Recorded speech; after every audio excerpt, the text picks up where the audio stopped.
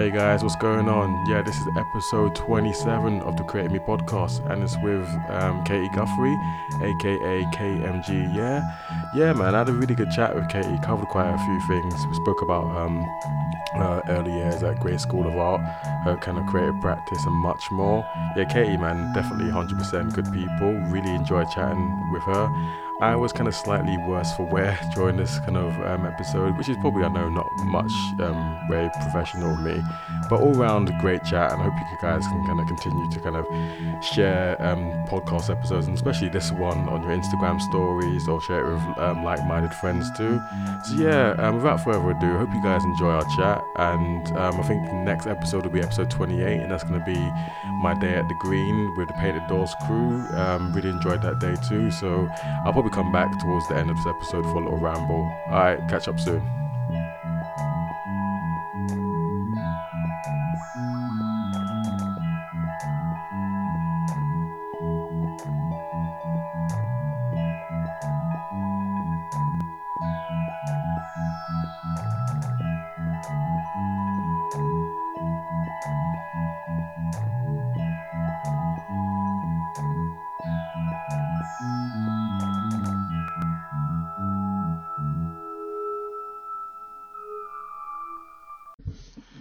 Hello and welcome to the Create Me podcast.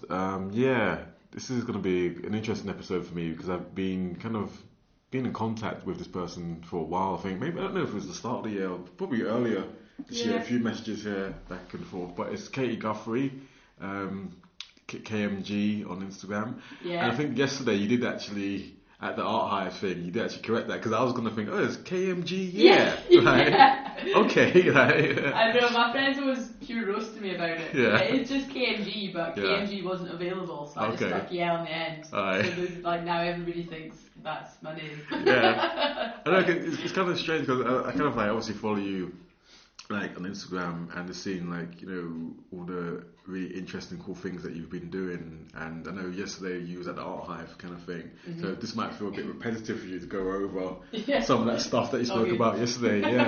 But they were like I know you kind of mentioned that you kind of moved here when you was younger with your family, so I was born in Bristol, and my family, well, my mum, my whole family's from Scotland. My family were down there for work, so we moved to Aberdeen before I was even one. So, you know, I did grow up in the city and lived here until 5 years ago. So I stay in Perth now. But I do spend the majority of my time still in Aberdeen. Yeah. And like, so for you then, like, how would you say like your kind of early influences on that kind of creative journey kind of started for you? I don't even really know. I think, you know, like I said yesterday, I think my mum said from an early age, I was just always painting. I was like, I just didn't talk to anybody at nursery. I ignored everybody. I just sat in the corner and painted. And that just kind of carried on. My granddad, I guess, had a bit of an influence. He had a lot of sketchbooks that he used to keep, and he did a bit of painting, but you know, there was nobody really else in the family that was creative. So I don't really know where it came from. I just always have been making stuff or doing stuff, and then, you know, going to galleries with my mum and my dad when I was a kid, and then, you know, getting more into art at school. My primary school art teacher actually had a huge influence on me. I can't remember her name now at Cults Primary, but she was amazing and really encouraged you to kind of explore different kind of creative paths and try new things. And again, lucky to went to Westhill Academy, and was quite lucky that the arts department there is quite strong, and again good at encouraging us. So I guess it's been quite a natural progression. I can't really think of any defining moment where I thought, oh yeah, art, it's just always been my goal, and it's just always been what I've done. Yeah. Alright, cool. I think getting a tone from like, you know, the late kind of conversations having yesterday was that, you know, you was about at a time, I think like John Rees touched on this when I've interviewed him as well, saying like 10 years ago in Aberdeen there wasn't such a kind of big emphasis on art being expressed on walls or very much contained down. Kind of seems like something from 1984 kind of thing, you know, like the George Orwell thing, like. And it's kind of like, I think for you then, like you went to Gray's School of Art. Yeah, went to Gray's. How was it like back then when when you were studying? When did you start and then when did you graduate? So I studied it, so went straight to Gray's from school. So started at Gray's when I was 17, so 2002, and graduated in 2006. Used to do like little stencil kind of like sprays then. Used to cut out like stencils into the bottom peaks of boxes and kind of go out and just do these cheeky stencils. Yeah. Kind of around the same time John was doing it and a few other friends were doing it. But then the police were just cracking down like mad. Okay. Like as John probably has told you, he got his knuckles rapped fairly heavily for doing a few paste ups and stencils, which is utterly ridiculous. Yeah. It's like, I'm not going to say do you not have anything better to do with your time, but they were making it incredibly hard for artists to kind of go out and do stuff. Yeah. If you think about the fact that Aberdeen as a city has, more cameras to population than most cities in the UK. I think it's in Europe next to London. It's got the most cameras per population, so that's insane. Yeah. Makes it quite hard to get up to any mischief, which is a good and bad thing. Yeah. But I mean, for street artists, so a lot of us just kind of, we still did it, but not to the same level that you're seeing on the streets now. It wasn't totally. I think when you see Aberdeen now, it's quite hard to think back to what it was like back then. And it wasn't just street art; it was art in general. If you look at the fact that the council basically shat on any plans for a new contemporary art centre as well when 3/4 of its funding was ready to start building because one man decided he didn't want it. I mean,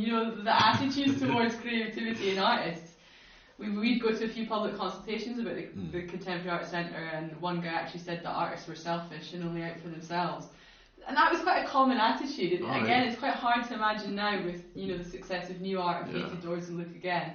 But that was quite a common attitude that artists were elitists. It wasn't for the general public.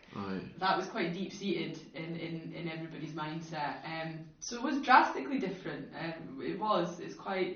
It's quite crazy now to see. I never thought it would get to the point that it's at now. I think back then that's unimaginable. Somebody told me 10 years ago we'd be painting, 20-foot murals. I'd laugh. What are you on? It's totally crazy. It's nuts. And when you was at Gray's and you was kind of studying and you was kind of like, learning and being taught and stuff, how was like the lecturers and stuff? What was their approach to the kind of alternative art, kind of street art kind of thing? Was it very kind of really rigid, strict kind of structure? Yeah, I mean, street art at that point, that's the tail end of the kind of 90s. So street art was growing kind of elsewhere. Yeah. But it wasn't the movement that it's been recognised as now. Now it's a recognised art movement, and galleries have realised they can make money out of it. Back then, that wasn't the way. You were heavily influenced against any sort of urban art. It was very much oils.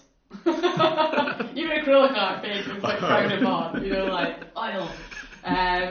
But I still did. I did actually work in household paint the majority of the time at that time. But it wasn't. The tutors are great. I love them. I had a great experience there. Yeah.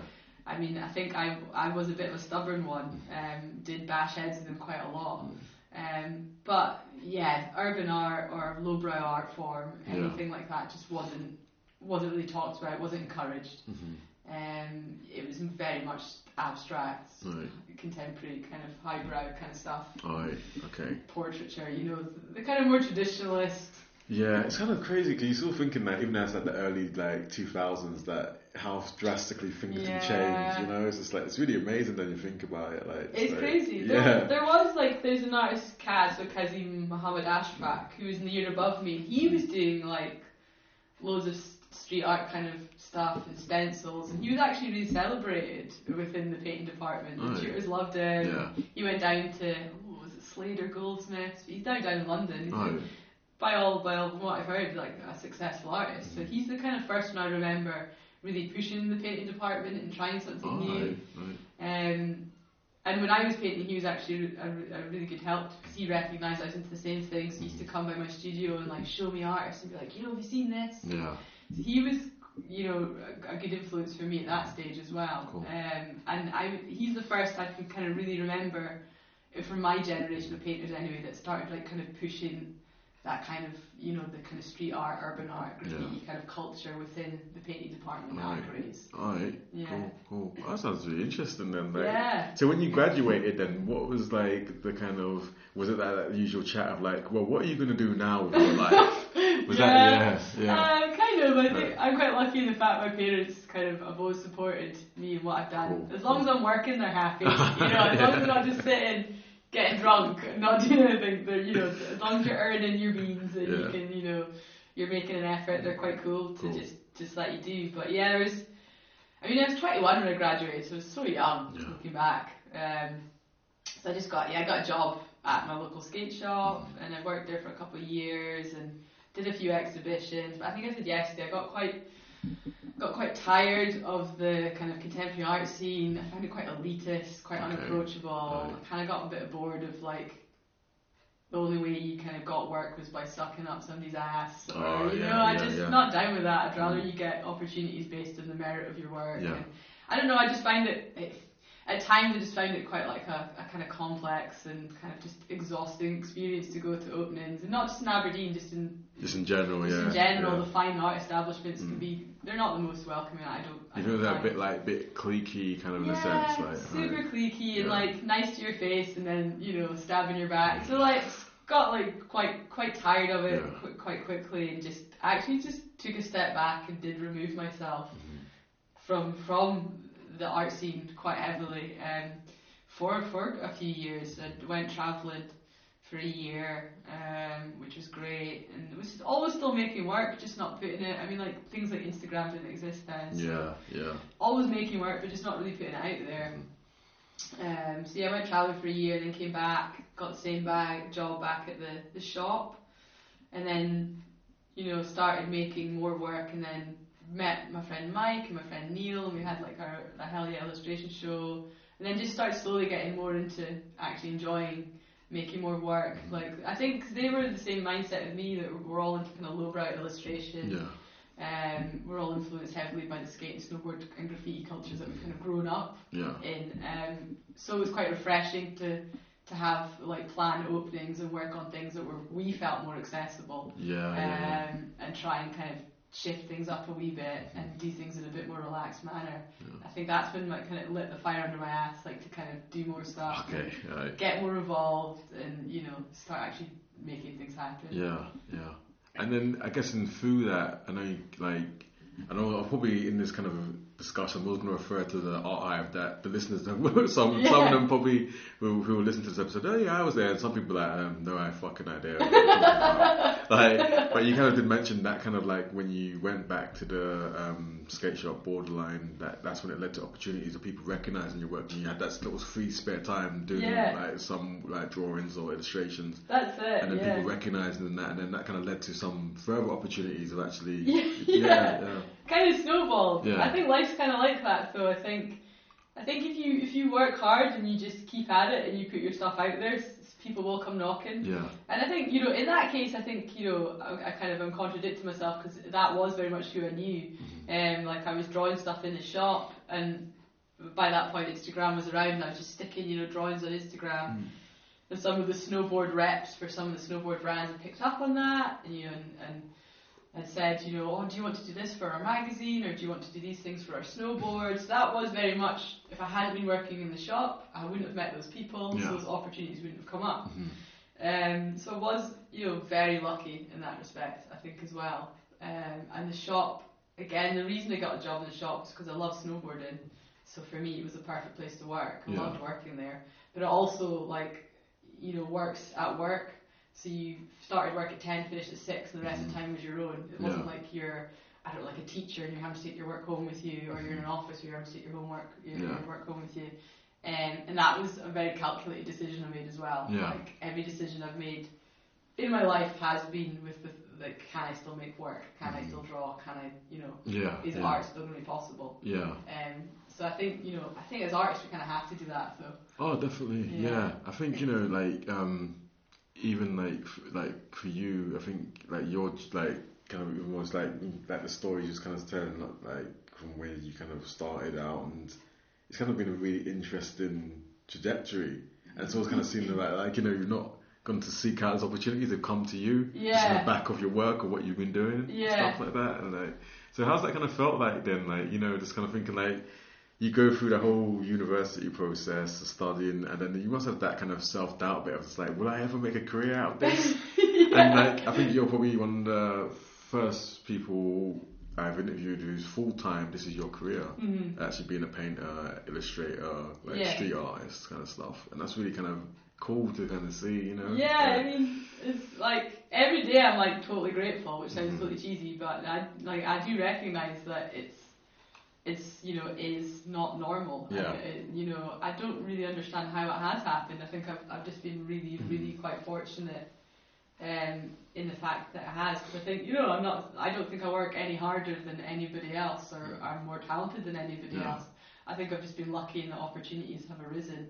And there's always that kind of, I was saying this to Mary yesterday, there's always that kind of doubt in the back of your mind though, like, when's it going to end? When's this lucky streak going to end? Yeah, it's like, And I'm going to have to go back to a shop to work, you know? But, I mean, so far so good. Yeah. But, you know, I've only been freelance for, is it 2 or 3 years now? Right. 3 years Okay. freelance. Right. It's still new in terms of my lifespan. Yeah, Because I'm 33 now, so but yeah, but I remember them saying this at art school, like, you know, you're not going to really get to where you're not even going to really start your career as an artist till you're in your 30s. Okay. I remember at 21 thinking, fuck, That's so old. Oh, shit. But then they were totally right. Yeah. So yeah, no, but yeah, just I think I'm lucky. I think Yeah. that's what it boils down to, really. Cool. And then you was a part, I don't know if it was like a collective, but it's like a like-minded bunch of guys that you was involved in the idea, like a space and toy. What was that called again? Project Slogan. Yeah. That was Sarah Stanley. Yeah. Yeah, because Joe Muir told me about that as well. Yeah. And she actually showed me a promo video. No way. That's on YouTube. No And I saw way. you in it as well. Oh my god, that's what I remember the angry. I've just been on the hill all day. Yeah, that's still on the internet. I think it is. I think it is. I have to show you after this thing. It's just kind of like, That's you know, oh, that's kind of cool that there was something happening back then. Yeah. And it's kind of like, it's actually because Joe mentioned it, I wouldn't have known, you know, that there's a bunch of like-minded people said, oh, let's get together and stuff. And And like, how was that like then, being a part of that kind of thing? It's cool, because I mean, like, that was our kind of, I guess before that there was Limousine Bull as well. That was like that was my friend's mum actually that was in involvement with Limousine Bull. So you're going back like, I think the 80s then. For Limousine, I think, don't quote me on that. But, and then, so yeah, Project Slogan was really exciting. So that was Sarah Stanley, who was actually my studio buddy in painting. We shared a studio. And she just like worked her ass off to get that space. So the original space is in Torry, 179 Victoria Road. I still remember, because me and her had a studio at the back, Right. and the galleries at the front. And it was a great wee space, but the neighbours were always complaining. Like you guys in your after party and You have it open. I remember being in the gallery, just invigilating it for something, and some woman came in and just gave me an earful for absolutely no reason. She's like, we don't like to see this sort of thing. Alright, yeah, she's so mental. I was like, alright, love, no worries. But then, so it was, I can't remember how long it was in Torry for, but then she moved to Langston Place next to Wasps, and she was there for a while too. It was a great wee initiative, so that was great. I mean, it was a shame when it closed, but I mean, it closed because of lack of support, you know. Yeah, and do you think now if that kind of initiative was in place now, that could still be sustained in the kind of current climate in Aberdeen with the kind of creativity and culture stuff? I would like to think it would, but if I'm honest, I don't know if it would, because I think still it's great what's going on, but I think the council have their golden geese and they're sitting on it. I think the smaller kind of grassroots institutions would still struggle. I mean, they are still struggling. Like Peacock still can't get people through the gallery doors. Yeah. I mean, Sutty Art Space, which is a tremendous gallery. Yeah, it's amazing. Yeah, it's such a good space, and nobody can be bothered to go to it. Yeah. So I just think galleries, I think that's why Aberdeen loves festivals, because people's attention spans are crammed into a week or 3 days, whereas long-term things like galleries, nobody can be arsed with. It's it's really bizarre. Yeah. It's strange that as well, because I'm always telling colleagues or friends about stuff that coming up, or inviting them to it and stuff. So I didn't realise that was going on. You have a lot of conversations in the office, and then it's just like, oh, this is shit. There's nothing really happening and stuff. It's like, oh, guys, come on. It's so like, weird. Yeah, and I think it's because when you start getting in tuned with that kind of side of the culture and creativity nowadays, it's almost like there is that little small kind of community. You go to places, you recognise people, like, oh, cool, how's it going and stuff like that. But it seems a shame that actually the people of Aberdeen who might not be involved in the creativity side or the culture aspects kind of not engaged with that. And when they do engage with that, they're like, oh, this is amazing. Like, you know. Once they know. Yeah. Because I mean, like, openings are always busy. If you go to any of the galleries for an opening, there'll be people there. Yeah. So the creative community are definitely informed and going and supporting. Yeah. But you need to have the general public behind involved that as well. Engaging a bit, yeah. I think it is just making these spaces seem like approachable and making people feel comfortable and like they can actually visit them. Yeah. Which I think still is a problem, not just for Aberdeen, but a lot of gallery spaces in the world. I sometimes feel like an imposter. I do as well. Like I used to, when I was younger, from my childhood, like the area I grew up in, like Dulwich Gallery, quite walking distance from where I live. So going from a very working class housing estate area, walking to a very middle class area.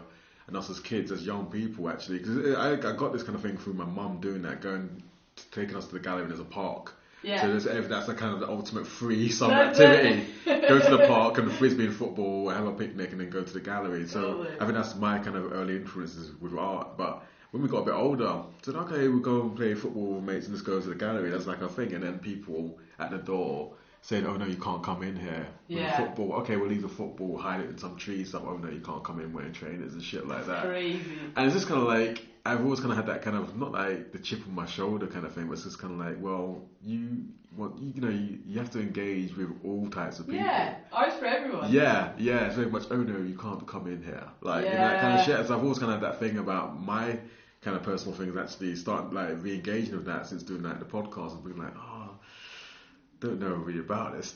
you kind of like analyze and think about, well, if I see a familiar face, oh, that's cool. Like, I'm standing with my drink and it's like, look like you know what you're doing. They were all doing that. They all do that, yeah. But it's just kind of like, I think that's the kind of key thing, like what you mentioned there about like engaging the public as well, because in things moving forward and actually going up, like hitting some kind of like notice with the council, it's good for that public engagement. Yeah. It's not like, I guess it's from the people that say, no, we want to organise this. And we say, okay, but what's the engagement like? Yeah. Cause I think that's what like Aberdeen City Council and all these other places are kind of like involved with the funding of like new art, like Look Again stuff. They recognise that, oh wow, it's kind of like, it's done this like few years. It's like, oh no, it's really good. Like, exactly. We're going to keep supporting this, and because the public are engaging with that. But I think like it's a shame that there's not like a central kind of like, I know we've got like the anatomy rooms, but and they closed 17. That was on Belmont Street. I think it was earlier this year, back in March. It's kind of like a shame. I think. Yeah, I don't know. It's a frustrating one because there's no real space for kind of emerging artists to flourish. Yeah. There's opportunities for established artists, but now that Limousine Bowl's gone, now that Project Slogan's gone, I've totally forgotten the one that was on Cascade. New Wave, was it? New Wave? Like all these kind of smaller galleries, now they're gone. Your average graduate's not going to be able to walk into a show in Peacocks or the City Art Space, which are essentially their two options now. I went to the Greys end of year the degree show. It's so good. And then and then I spoke to a couple of like just different people, like a bit of like the fashion and textiles and stuff, and like some people obviously from Dundee, Glasgow and stuff, and they're going, maybe the plans are to move down south or go back home. Classic. Yeah, and it's kind of like, and I kind of like can't remember the young person's name, but it's saying to her, that's such kind of a shame because like what you really do, and it's really like it's really cool and stuff, and like. And she said, no, this is not the space. There's nowhere that we can actually go and carry on doing this. That's and it's thinking like, I kind of think like there's that bit of me saying, for fuck's sakes, Aberdeen. Like, yeah. You know what I mean? Like, get your shit together. Yeah. Because kind of like, it's kind of like used to saying like, it's like money's going through your fingers. Not like that kind of. Yeah. Don't want to kind of monetize young people kind of like who graduate, but it's just like you're missing out on a unique opportunity. You don't know what that person could be bringing to the city. I know. That's or it. like and they're kind of developing further and progressing with their craft or their work and stuff, and it's just like, oh no, someone else, another city will benefit from that. Well, that's it. That's what's happened. And that's happened for years. Yeah. I mean, if you look at the majority of graduates from our year, they live in Glasgow now. Right. So. Yeah. I mean, it's just. I mean, that's what everybody says. Like, used to be like, oh, so when you leaving Aberdeen? I mean, I've left Aberdeen more so because I couldn't afford to buy a house here. Okay. That's the main reason we left to get a house in Perth, because we could actually afford a house rather than like just a one-bed flat at the same price. Which has dramatically changed now. Yeah, that's what I was going to say. You think students would be kind of wanting to stay now because it's cheap, and like you do have studio spaces available. Like Jim was saying last night, they've got studios. There is spaces available. Yeah, I do hope more grassroots. It's a difficult one. I hope somebody somewhere supports a grassroots initiative to get a gallery going, because they are great. I again feel quite fortunate to have been involved in that kind of era. Yeah. Because we did. Sarah took a lot, not risks, but she did some great wee shows that you wouldn't have got permission for, you wouldn't have been able to do in some of the bigger galleries. I guess you got to talk about like spaces wise as well. Like it comes up quite often about how people have to pay like the really high.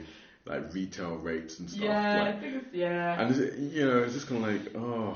You could rant about that quite a lot. Yeah, you could. You absolutely could. Because it's a shame actually, because that kind of like, for people saying, I've got this really cool project and I want to show that, put that on display and stuff. And then the total knockdown or the knockback is actually someone saying, oh, it's going to cost this much. Like, come on, it's like, oh, well, fuck that. Like, that's it. Like, yeah. Trying to get my head around it. I think we touched on this last night. I'm obviously not going to name any names, but it is the same kind of small group of people that own the majority of the commercial property in Aberdeen. And they don't really have any association of actually. They don't want any. Like, we approached them so many times as recent graduates, and when we were still at Gray's, and numerous times after that, just been like, this unit's been sitting empty for 5 years. We'll pay you, we can't afford to pay your full rent, but can you do us a deal?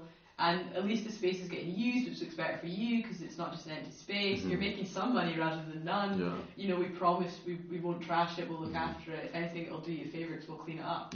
And every time they're just like, nah.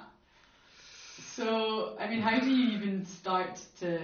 Well, I guess it's kind of people if you're dealing with like kind of like almost corporate entities, it's like multi-million-pound kind of thing. So it's just kind of like, and it's kind of like, well, that's a little person, like, it probably doesn't even come onto the radar. Probably doesn't even go up to that person. It probably comes down to like someone in the admin bit. That's it. No, Julian admin. Yeah, Julian admin in the bin with you. Right?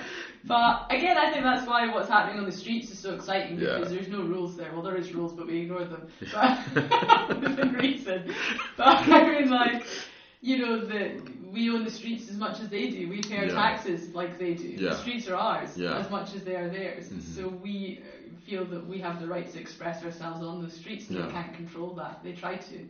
But, and I think that's what's so exciting about the street art movement and the graffiti movements in Aberdeen, is that is one thing that they try to control. Yeah, but they can't really, But they can't really. There's really quite, actually, you kind of think there's a big, rich history in there, and I'm actually starting to kind of recognise that. I've been like, holy shit, like, there is, like, so much that's gone on even before I moved up here.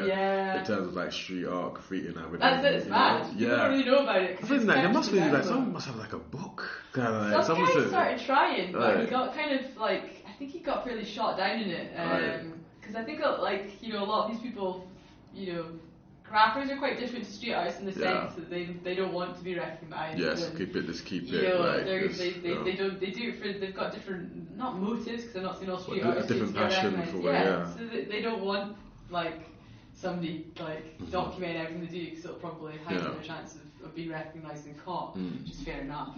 And they're not into that as well. So, I mean, some guy did try, but he got fairly shot down on the internet. But it would be interesting. Like, John's got a good wee zine with like little.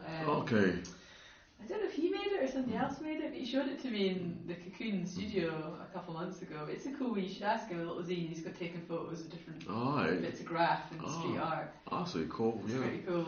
But no, like, going back to you, kind of thing I was interested in, like, when was that kind of moment you realise, like, oh, this is official now, I'm actually an artist, like, I am, and do you ever remember having that kind of moment of thinking, sitting back and being like, oh shit, this is it now, like? Yeah, it's probably like, probably was like when because I quit my job like about 3 years ago. I guess I was an artist, but you never really tell somebody you're an artist. Like, is that a fair thing of people looking at you like, oh, for fuck's sake? Like, I'm an artist, but actually I work in Borderline. You know, it's not actually my job title. But like, I guess like when I went to college for like 6 weeks to study, and then I dropped out of there and just went freelance. So I guess like when I started actually just making money, it doesn't feel real. Like when people ask, oh, what do you do for a living? I'm like, oh, I'm an artist. I'm like, you know, like, it's ridiculous. I just can't really believe it myself that I get paid to draw things. Not to like shit on what I do, but like, it's a kind of weird one. But I guess it doesn't really feel. Does it feel real, it's just kind of what I've always done. It's what I do now, just full time. So I guess I don't really think about it too much. I do catch myself like on a weekly basis being like, oh my god, this is crazy. Like pinch myself kind of thing. Like, I'm an artist, I'm living as an artist. It's kind of nuts. But I guess it also, like, you know, I guess for a lot of people who are at Grays or studying down south, like, you know, it's kind of, that's the thing. They want to be employed full-time artist, you know, and so that's really cool that you managed to get to that position. Yeah, I mean, it is good, but it's, you know, I think like you'll know yourself, anything that you do, either like, you know, like your podcast, it takes over your life, so it's not like a job, like I said before, that you could leave at home. Like, my family are constantly getting on to me for working too hard, like constantly like getting lectured, because like I don't sleep. You'll know. I'm the same as well. Like, I can be up at ridiculous times, but just kind of random. Like, you kind of wake up and like, I've got this idea, and I kind of just sent a message to you guys who I've interviewed before. So I've got this kind of idea. We do like a podcast, and they come very much a hip hop head. So I've kind of messaged in like Justin, Honk, and Gary. Let's do an episode of your top 5 and stuff. And it's like, but I'm kind of like, it's kind of woke up in the middle of like the night. But then I remembered, then it kind of popped into my head at work, and I was just like, just typing away. That's it, man. It's kind of good as kind of ideas keep going. I think for me as well, it's like I love doing this as well, but there's that kind of bit where people start saying, oh, so who are you interviewing this weekend? Pressure. It's like, and then some weekends I don't, because I've pre-recorded some episodes and stuff as well, but it's kind of all good, because it's kind of like, you get so much that tunnel vision, and you're thinking like, okay, I've just kind of seen someone, I need to go and interview them, so I just need to go and speak to them, you know, so I guess for you, like, you get an idea, or you've got like a project coming up, and you're just like, I'm just zoned in to... You just can't take your foot off the gas. I think that's what it feels like. It feels like if you're in a position where you are really lucky and opportunities are coming, you can't turn anything down. So you just constantly say yes to everything, and then you're ending up like working on like 6 projects at once, deadlines all coming up fast and thick. So it is, you know, it's not like easy. It's not like, oh, I'll just roll into my studio and do some painting and roll out. It's 24/7, 7 day a week. I go on holiday, but I'm not on holiday. I'm constantly working. Yeah, I think it's kind of strange because one thing for me, like I had to use, I realized like that kind of social media thing, I kind of disengaged from it and had to get back onto it again, like reactivate the Facebook accounts and sign up to Instagram, and noticing that I use it's beneficial for me, because I don't really engage with the whole troll thing, and I think when you kind of engage with like-minded people, it can be like, either way, it works both ways and stuff like that, but like, if I'm kind of going away one weekend with my partner or my wife, and it's just kind of like that, you know, you kind of start living for your phone. And it's kind of like on the table, like, oh, notifications, messages about, and it's like, oh, that's really bad, you know. It is, but I mean, social media in itself is a full-time job. Like, God, it's like, it's its own beast. Yeah, it is. Definitely. It's crazy. I think like, for you as well, like, I've seen that you kind of done a lot of travelling with your work as well so far, and like, That's becoming like, that's just the past kind of year or so. And I think that's, for me, is just trying to push myself, because although I don't live in Aberdeen anymore, a lot of my work is in Aberdeen. My friend was taking the piss out of me, saying that I'm gentrifying the city. So like, I did feel like I was like, oh god, the majority of my work is in Aberdeen. I would quite like to kind of get work outside. So obviously worked with Rico in a few locations. That's been really good, in Glasgow and Isla, Alloa, you know, Dalmuir, like a few different places. So that's been cool. And then went to London to do a piece there, and then Edinburgh. Yeah, I'll be doing a piece in Edinburgh soon. A couple of pieces in Edinburgh soon, actually.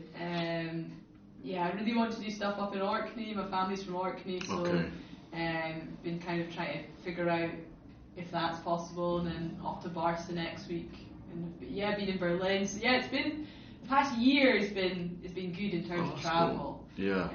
Which is good, because I think, you know, it's good to get outside your comfort level and put your outwork. Because I think if people recognise your stuff, then they know you, and I think they tend to be a bit kinder. Whereas if you put it somewhere it's never been seen for, you're going to get a more honest critique. Like, what are you doing? Like, which I kind of like. You know, I think, you know, it's good to hear that your work's shit sometimes, because I think like, you. But I think when like, it's just as when I've spoken to other people about that, when somebody says like, oh, like any member of the public, and they're like, oh, that's shite, or don't get that kind of stuff. You know, it's just like, oh, okay, and all like, oh, I could do that. Yeah, the classic. Yeah, but it's just kind of like, I think that engagement, you can still get something from there. You can have a conversation about that as well. You know, I think that's it. I think like, you could go home crying and say, why am I doing this? But I think you have to have those conversations, like, you know, with people and stuff. Like, because I get like messages sometimes, like, I won't mention names and stuff, and they're kind of like, oh well, I liked this person, but I didn't like that person. So, oh, that's fine. Like, we're human. It's kind of like, why didn't you ask them this kind of questions? Like, because I'm not a dick. Why aren't you an asshole? Hard-hitting questions. You know, I think, you know, but I think one of my lecturers, was it Andy Cranston? I can't remember. One of my lecturers said to me, if everybody likes what you're doing something wrong. And that's always in my mind. And I've always that's always actually been something that I think of when I'm making art. Like, just do what you want to do, and like, don't try and people please. I think that's it, 100%, definitely. That's the kind of main thing to take, you know, because I think if you get caught up in that kind of people pleasing kind of thing, and then it's just like, no, it's not going to do well for your mental health first. You know what I mean? Sure. And you're going to be, you know, you open yourself up to be like, so someone says, oh, do this and do that. You're like, okay, I'll do that for you, you know. So that's it. I think that's definitely like a really good thing, like sage advice to kind of take on and still work. You know, totally. Work with that, I think you can tell as well. I had one of my friends who like drastically changed his style because he thought it'd be more commercial. And you could tell he wasn't, like, you could tell by looking at his work, he wasn't into it. Yeah. And as soon as he went back to his kind of his self, his work just flourished and has been like picking up momentum like crazy. Right. And it was just, you know, like, I think he had to go through that process to recognise, actually, I don't need to appease people, I can just be myself, that's and that's all good, you know. And it was crazy to see there was, I don't want to use the word soul because it sounds cheesy, but like, the soul there was no soul in it, you know, and his stuff had his soul, had his personality. But we're all guilty of that. I mean, we've all, I think, as artists and illustrators, we're going to be influenced by different styles. We're going to be influenced by other artists and illustrators. Our work's going to reflect that while we figure out who we are. So I think that's natural. You have to kind of, I've done it too. I've like been accused of ripping off artists and stuff like that while I've been trying to find my own feet. But I think that's just like a total natural progression as artists. That you do go through that until you find yourself, and then when you find yourself, you can just like hammer it home. And what about your own kind of like your own art? Like, I assume you have your own little studio space as well. I just got actually moved into a new studio in Edinburgh. So because I had a studio in Dundee and that like kind of closed, so I've just got a studio again in Edinburgh quite recently, the past kind of 2-3 weeks. Okay. And will you like through that? Will you think like you kind of get to the point of actually developing more of your own work and then kind of doing like a little exhibition somewhere as well? That's the plan. Perhaps not an exhibition, but I really want to do a publication. I really want to do like a series of kind of murals that tie into a series of prints. It's all very, I've not had much time to work on practice of late, but yeah, I'm going to hopefully start kind of something like that in Barca next week. But yeah, I was really inspired by Flem when he was over and I was chatting to him, and I got a copy of his book of his kind of lithograph prints that he does, and they are just basically small versions of his murals, and that to me just clicked for me in my head. I was like, oh, actually that's actually kind of the route that I want to go down as well. That's really interesting. So yeah, I think for me that would be kind of building up a body of prints and work. And experimenting with new styles and try and push the mural stuff alongside something else. So it's not just like a standalone. There's kind of a thread to it. Alright. There you go. And for you, who like the kind of influences that you think, oh, they definitely put like the influence, the kind of the work, the way I do my thing? I obviously come from like a fine art background, so a lot of my kind of the artists that influences me are fine artists. Like Keith Haring was a huge influence to me. Bisquet, obviously, like a huge influence again with those street art roots. So those two had a big influence on me from like a young age. Like there was a Brazilian painter called Beatriz Mulhesi that I used to obsess over in art school. She does these like highly decorative kind of huge paintings. So kind of more fine art based. There are, I mean, I grew up in the snowboard culture, so illustrators like Michael Sieben, Lucas Beaufort's a French illustrator whose stuff I love as well. So that stuff's definitely had an influence on my illustrative work, which used to be more apparent. That's I always got accused of being a Michael Sieben ripoff. Yeah, I got trolled bad on that one. Really? Yeah, but I was like, I think I was just so into his work. Like when I was starting off with illustration, it did have a heavy influence on the way that my work was coming out. So it was just a natural thing for me. Looking back, I'm like, oh shit, yeah, it's quite close to the bone. But at the time, I think it was just me figuring out how to develop my own style. But his work's always from a young age been an inspiration as well. Matisse, just like loads of guys. Not that many women, interestingly, like more male artists. Okay. But yeah, more the traditional kind of painters. Well, I'm not like Keith Haring or Bisquet traditional, but I think they'd be plopped in the pop fine art kind of realm. Okay. Okay. And like the character. You call Ken. Ken. Yeah, well, that's a really cool character. Where did that come about? Like? So Ken, he's named after like Abergoody, like Ken fit like. Oh yeah, so that's his name, Ken. Yeah. So I went to the Pictoplasma Academy in Berlin, which is basically like an intense 10-day character design course. So I think I said last night, I think it's really important to learn new skills and push your practice and not kind of like just always kind of take positive measures to do that. So that's why I went to that. I really wanted to work on my character design and so spent 10 days actually working on an entirely different character. Right. But through the Pictoplasma experience, I started like thinking more about my character design and how I wanted them to look. And then Ken just like popped out my brain one day. I think the first Ken was actually for Riso Soup, which is like a risograph collective in Dundee. They run like different kind of zines and like calendars where a collective kind of come together and we all put a print in.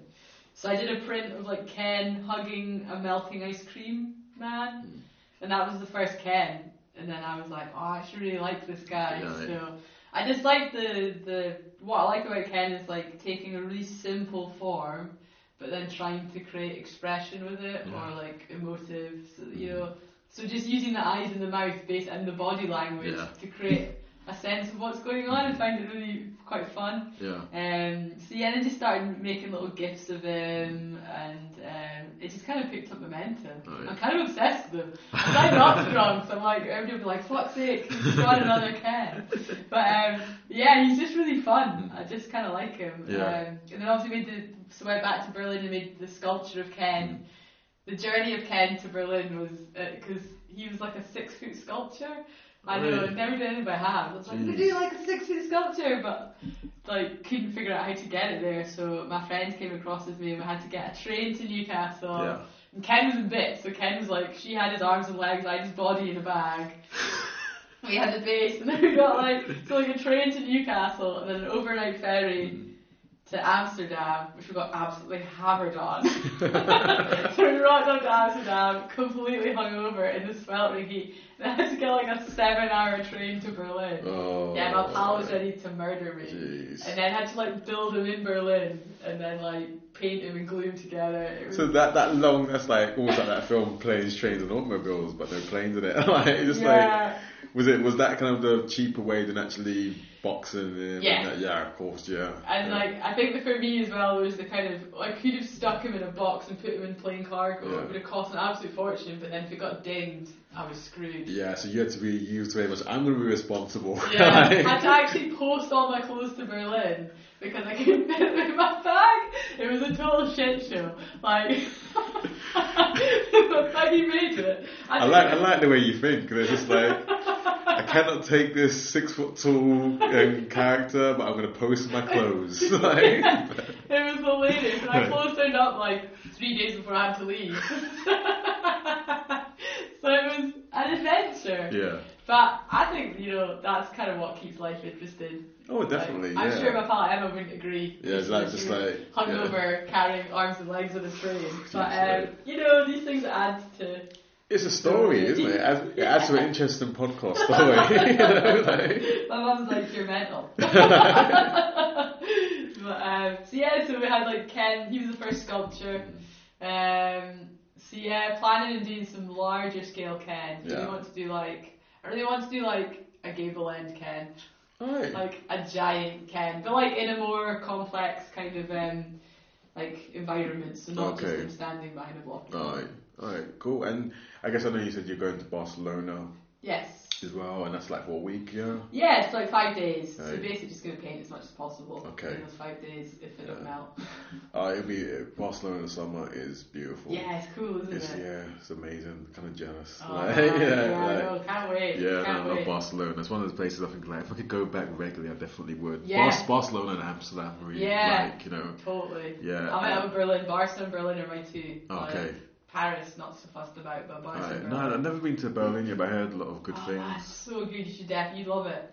You'd super love it. The hip hop culture is huge there as well. Hip hop and the street art culture is insane, especially with Urban Nation. Like the world's first street art gallery. Everything that's like it's insane. And she knows the pictures like walls, and it's like because this place is covered in like. So I think I'd definitely love to go down there as well. And it's cheap once you're there. It's super cheap. Mm-hmm. Street beers and kebabs. Sounds like my kind of place. Yeah, so no, so is there anything else like coming up for you like this year that you're gonna be doing? Is there some things that you say, I can't talk about that just yet? Yeah, there's a couple. Yeah. Maybe's told me that I'm not allowed to talk about, but I'm doing a couple things with Maybe. Alright, okay. Big things, but I'm not allowed to talk about them. Just set up a kind of design focused studio with my friend Emma Chapman, who's a designer based in Edinburgh. Mm-hmm. We've got a couple of pals, Jackie Bain and Kirsty Kirkhope, so they kind of do design and marketing. So we've kind of set up this kind of design company where we kind of decided we want to kind of offer clients more than just your usual design experience. We could offer the murals and the illustration and kind of come in from a more analog angle. So we started working together on a few projects. We just did a print with the Dundee Print Collective for they're doing like a exchange print show. So a print studio out in Italy or Spain? I don't know, one of them. So we did a print there. We've just got a contract to do a big mural in Portobello, so we'll be working on that over the next couple of weeks. So we're quite excited about that. Again, it's more collaborative work. I always enjoy collaborating with people. Yeah. But yeah, I think that's it for just now. Who knows? Every day. There's something different. You can never. Email. I think you can always have that. I always kind of realise you can always have a plan for something, but it never really goes according to plan. Yeah, I think something will happen. You know yourself. You've got to kind of keep fluid. And just be like, okay, I guess I'm doing this now. Yeah, I know. I'm kind of probably do need to put the feelers out to try and get some more work, but we'll wait and see what happens. That's cool. And I guess I know, I think a lot of people listening to this episode, they obviously would follow you already on social media, but for listeners who don't know where to find you, how can they find you, like, on social media? Instagram's probably your best bet, so that's just like KMG, yeah. I'm on Twitter, but don't really understand it, so... No, I did find Twitter easier, but then I'm hardly on it. I'm probably more on Instagram now. Yeah. It's kind of like... I like Instagram. It's more visual. Yeah. It's fun. People keep wondering about the algorithms, but I don't know enough about that to comment. Yeah, that's it. Yeah. That's how people are like, yes, why I'm like, yes, like, people are not noticing my posts. Yeah, like just hashtag the shit out of it. Yeah. Like, I hate doing it, but you have to hashtag the shit out of everything these days. It's just, that's the most laborious thing. You're like, oh God. But then you sound like, how bad does that sound? Like, oh my God, I've got to type up 10 hashtags. Oh yes, another hashtag. What a struggle. After painting a wall, what awful life. The ultimate first world problem, isn't it? Like, I've got to have to type.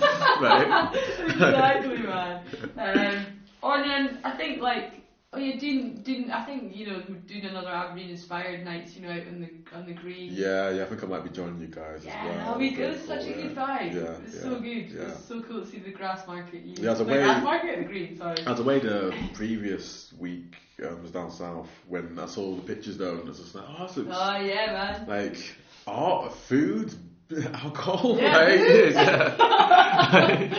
I'm missing out. Yeah, that's I think that the green, like, I know, like, because through the Hive talk at the Cocoon Studios, at Mary's talking at it's kind of, that it's kind of good that somebody's kind of taking that on and recognizing that space. It is like a really, it's perfect. Yeah, for that kind of thing. Yeah. And the buzz was so good. I mean, like, there was bouncers, which I found quite funny. Really? Like, there was like, they weren't like being hard men. They were just kind of, I think, making sure there was no trouble. I think they were just there in the off chance, but they had to ask everybody to leave at 10, because the license was up, and so we were all like, oh no, it was so much fun. And I think having the bar made such a difference. Yeah. Because people were just chilling, having beers, and it was still respectful. It shows me that actually that kind of setup can exist in Aberdeen. I think a couple of years ago there was talk about doing that on Belmont Street. Like, do you remember this chat? Like, yeah, vaguely. But we won't be serving alcohol. It's like, so everyone kind of thought, actually, no, we'll leave it. Yeah. But people can be responsible. Trust people. Yeah, but someone's going to obviously not know their limits and then learn from that kind of stuff, Like, that's it. But that's guaranteed to happen. I've seen that, like, many times in London, Bear Gardens, somebody falls over or some glass breaks or someone makes a dick of themselves. Yeah. It just happens, Like, it's life. It's weird. I mean, that's what's weird. Like in Berlin, like you just buy a beer from one of the wee shops in the tube station, and you just walk around with the beer. Yeah. And you never see really any fights, and you just wonder if, I don't know, like I do wonder if ever you could drink here all the time, if it would be messy or. I don't know if it's like a societal thing. Yeah, maybe a societal kind of cultural thing that, like in the UK in general, we just go a bit nuts with our drink. We're just a bunch of ragers. Yeah. Or maybe it's kind of like the frustration of this like everyday life, and we're like, oh, payday, I need to this. I think that's it. Cause when you're on holiday, like. Don't get me wrong, I'm a rager, so when I go out, I go hard, as my friends will tell you. But like when we were in Berlin, we didn't do that. Yeah. We were just having chilled instead. It's funny that, I think like when you go like, I do like family holidays, like with my in-laws and stuff, with family. Last year, we went to Malaga, and it's kind of like that kind of nice evening meal, glass of wine, and like, no, I'm not going to be drinking, I'm not going to be getting pissed tonight. Like, I'm making a conscious decision. I have a glass of wine and like prosecco and stuff, but it's cool. I think just the UK wise, I think we kind of go a bit nuts. So when we go to other countries, we kind of just manage to be like, especially when it's a sunny day. Like in the past 2 weekends, I think we probably lost half the population. Yeah. I know, I was out earlier yesterday and I was watching the football and trying to get a seat outside and stuff. And it's just like, because I kind of realised, because we're in the far northeast, in Scotland. Yes, we don't really get this kind of warm weather. So like summer comes around every 2 or 3 years. So I get why there's loads of people just sitting outside. It's like, making the most of it. Yeah. That's it, man. Well, no, like, thank you, Katie. Thanks for having me. Yeah, for coming on the podcast. I think this will be episode 27 Okay. of the podcast. But yeah, it feels like, yes, finally, she came on and made a good chat and stuff. Yeah, definitely. So, no, that was Katie Guthrie, KMG, yeah, on Instagram. Yeah, so I hope you guys enjoyed this episode, and I'll catch up with you again soon. So that's bye for now. Yeah, I'm back. This is kind of like a new thing for me, doing a little outro during a couple of episodes. I did it last. The previous episode was Old Talk New Tricks, I think. Yeah, so I kind of, I don't know, taken to maybe doing a few outros. Let me know what you think. Yeah, but overall, man, that was a good chat. I enjoyed getting to know Katie, even though I was probably a bit worse aware on that day. But all round, man, I've definitely enjoyed, getting to kind of meet up with her. 'Cause I think it was like a process of me kind of through back and forth messages, and finally it was really great to kind of actually kind of sit down with her in person and see like kind of like the things that she finds important and what she kind of takes as like creative influences that kind of have an impact on her work. So yeah, man, all round definitely enjoyed that experience. And I guess like kind of moving forward for the podcast, there's going to be a lot of kind of interesting chats kind of still coming up. And also I kind of thought like, yeah, for people, man, if you like a fan of the podcast and you like listening to it, reach out to me, just let me know if you think, okay, my mate, does something really interesting, creative in the northeast of Scotland. Just reach out or tag them in the post and let me know, because I think it's definitely about, exposing the kind of the culture and the creativity that's happening in Aberdeen. I think we need to kind of celebrate that more and kind of shout out about that more. I'll probably sound like a broken record because I'm always saying that, but I think it's very much important that, we kind of, instead of kind of looking towards other places to come and know and see us, we can kind of shine that light outward, and everyone can actually look, and say, well, look, oh wow, look at this, look what Aberdeen's doing. So yeah, man, I think that's probably enough rambling from me. Yeah, I think next week would be episode 28. Like my day at the Green with the Painted Doors crew for Inspired Nights Aberdeen. Good to catch up with really kind of a few familiar faces there and some new as well, and a lot of interesting chats there to kind of put out for you guys to listen to. So yeah, hope you enjoyed this episode, and I'll catch up with you guys on episode 28. All right, see you later.